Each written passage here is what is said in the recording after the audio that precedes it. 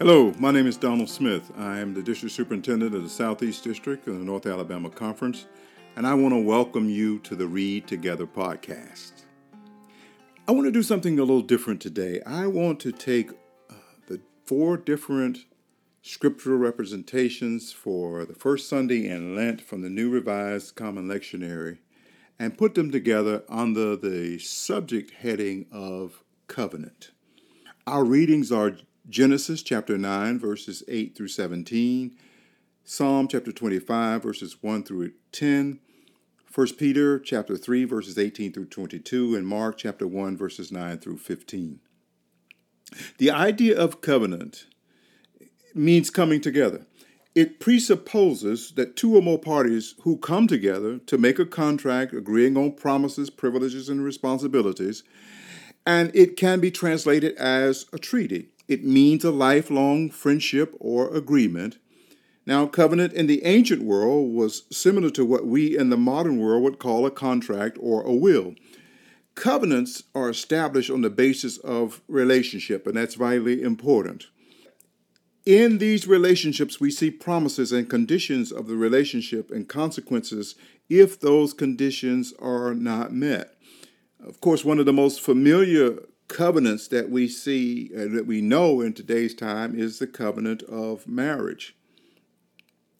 So covenant becomes important because they provide what I call the skeletal framework for how the whole biblical story holds together. The story of the Bible unfolds, and as it unfolds, we see God as a covenant-making God, a covenant-keeping God, and a covenant-fulfilling God. Again, it's vitally important to understand that God establishes covenants with his people, and these covenants are the way that God unfolds his redemptive plan. The covenants are the structure of history. Now, there are many, many covenants throughout the Bible, but I just want to highlight 5 of them that I believe coincides with our scripture readings for today. The first covenant is a covenant that God made with Noah that we find in Genesis chapter 9 from our reading also, how God establishes with Noah after the flood in which he resets and renews the blessings of creation, reaffirming God's image in humanity, and very important, the work of dominion. And so this covenant with Noah, or the Noahic covenant, promises the preservation of humanity and provides for the restraint of human evil and violence. What we discover is that God is working to reestablish the relationship between himself and his creation. That we are reminded that in Genesis chapter 1, verse 28, that when God has created man and woman, that verse 28 says, God blessed them and said to them, be fruitful and increase in numbers, fill the earth and subdue it, rule over the fish of the sea and the birds of the air and over every living creature that moves on the ground. And so God has given them dominion over all of creation. However, we know that in chapter 3, there's what we describe as the fall of God's creation, because they succumb or submit or are tricked by the serpent representing the devil. Now, what we see in this, beloved, is that suddenly, rather than take dominion or authority over the devil or over the serpent, they have a conversation with him. And as a result of that conversation, they, meaning the man and the woman, consequently, lose their place in the garden. And so from that time forward, God is working to renew that relationship. It is because of the greatness and the goodness of God that he is seeking to renew that relationship that once was lost in the garden. The Abrahamic covenant is an extension of the Noahic covenant in that God promises Abraham a land. He promises descendants, and he promises to bless them. We see the introduction of the characteristic of faith in this Abrahamic covenant. The blessing promised to Abraham would extend through all of the people of the earth. And so it's vitally important, beloved, in understanding the Abrahamic covenant is understanding the theological concept of promised land, of election, of the people of God, inheritance. And it provides the context for understanding practices like circumcision, conflict with surrounding nations, and the difference between God's people and those who are not God's people. Going deeper, the Mosaic covenant establishes with the people of Israel, after God has led them out of slavery, he supplies a law in Exodus chapter 19.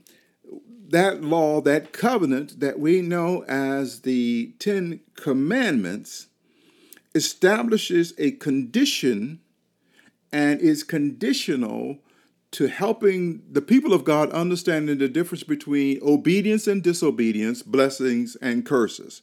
We see that exemplified out in Deuteronomy chapter 28 and 29.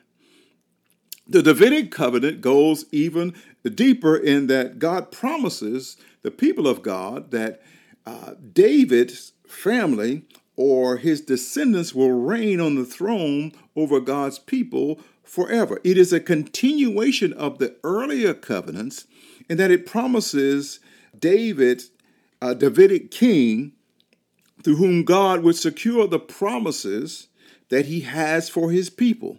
This covenant becomes the basis for hope of Messiah and makes sense of the gospel's concern to show how the Messiah, Jesus, would be the rightful king of the Jews. And then finally, what we know as the new covenant is the covenant that promises a coming day when God would make a covenant unlike the one to which Israel has broken. That he has written his covenant on tablets of stone, and the people of God has broken them. He has called forth his prophets, and they have killed his prophets. And finally, God sends his son. And this coming day of this new covenant would be a time of forgiveness of sins, an internal renewal of the heart, and the intimate knowledge of God. It is God working to renew that relationship. You remember on the night in which Jesus sits with his disciples in what we call the Last Supper, that meal, Jesus takes the cup and declares that his death would be an inauguration of the new covenant. I love the way Paul writes in 1 Corinthians chapter 11 when he says, recounting that occasion, he says, verse 23, for I received from the Lord what I passed on to you, that the Lord Jesus on the night he was betrayed took bread, and when he had given thanks, he broke the bread and said, this is my body, which is for you. Do this in remembrance of me. In the same way, after the supper, he took the cup, saying, this cup of the new covenant in my blood, do this whenever you drink it in remembrance of me.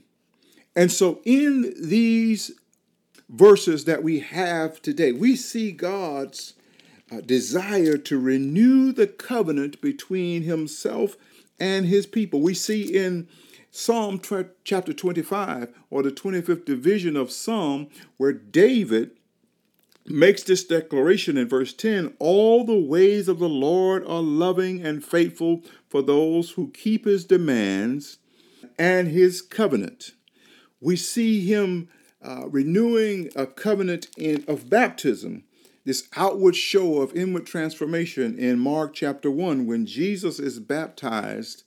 And we hear those iconic words where God says in verse 11, and the voice comes from heaven, you are my son in whom I love, and with you I am well pleased.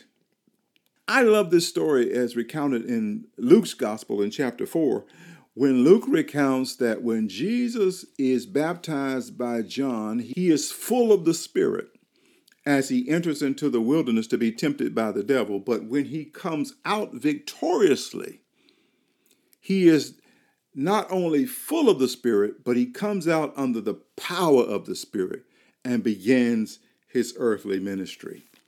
In our reading in 1 Peter, we see the final words that help us to understand the fullness of what God is doing in this covenant relationship that he has established with his people, and that which he desires to reestablish in this eternal now, that we read in 1 Peter chapter 3, verse 18, these very important words: for Christ died for sins once for all, the righteous for the unrighteous, here it is, to bring you to God. And that is the purpose that God has intended for his covenant, that he desires to bring all of his creation, those who are his, back unto him, to reestablish that dominion, that kingdom authority over all of the earth. In verse 21 of chapter 3 of 1 Peter, it says, and this water symbolizes baptism that now saves you, also not the removal of dirt from the body, but the pledge of good conscience toward God. It saves you by the resurrection of Jesus Christ, listen, who has gone into heaven and is at God's right hand with angels, authorities, and powers in submission to him. And so it is that exemplification of Jesus's life that helps us to know that you and I, as the people of God, have, through the covenant that is established by God, the authority to rule on the earth. That we realize and recognize that plants have no authority over us, that animals have no authority over us, that fear has no authority over us, that whatever we can think of, it has no authority, no power over us, as long as we walk in the revelation, knowledge, wisdom, and power, understanding the fact that God has called us to be in relationship with him, that relationship that he has intended from the first. My prayer, beloved, is that you and I will walk in that authority. You and I will walk in that revelation knowledge. And that as we go out into the world, we proclaim the true power and authority of God in all of our lives. This is my prayer. Let us pray together. Father, in Jesus' name, bless your people today and forevermore. And may we walk in the power of your authority all the days of our lives here on earth, and glorify you so much the more. In Jesus' name, amen. Well, God bless you. God keep you. May his face forever shine upon you and give you peace. Amen.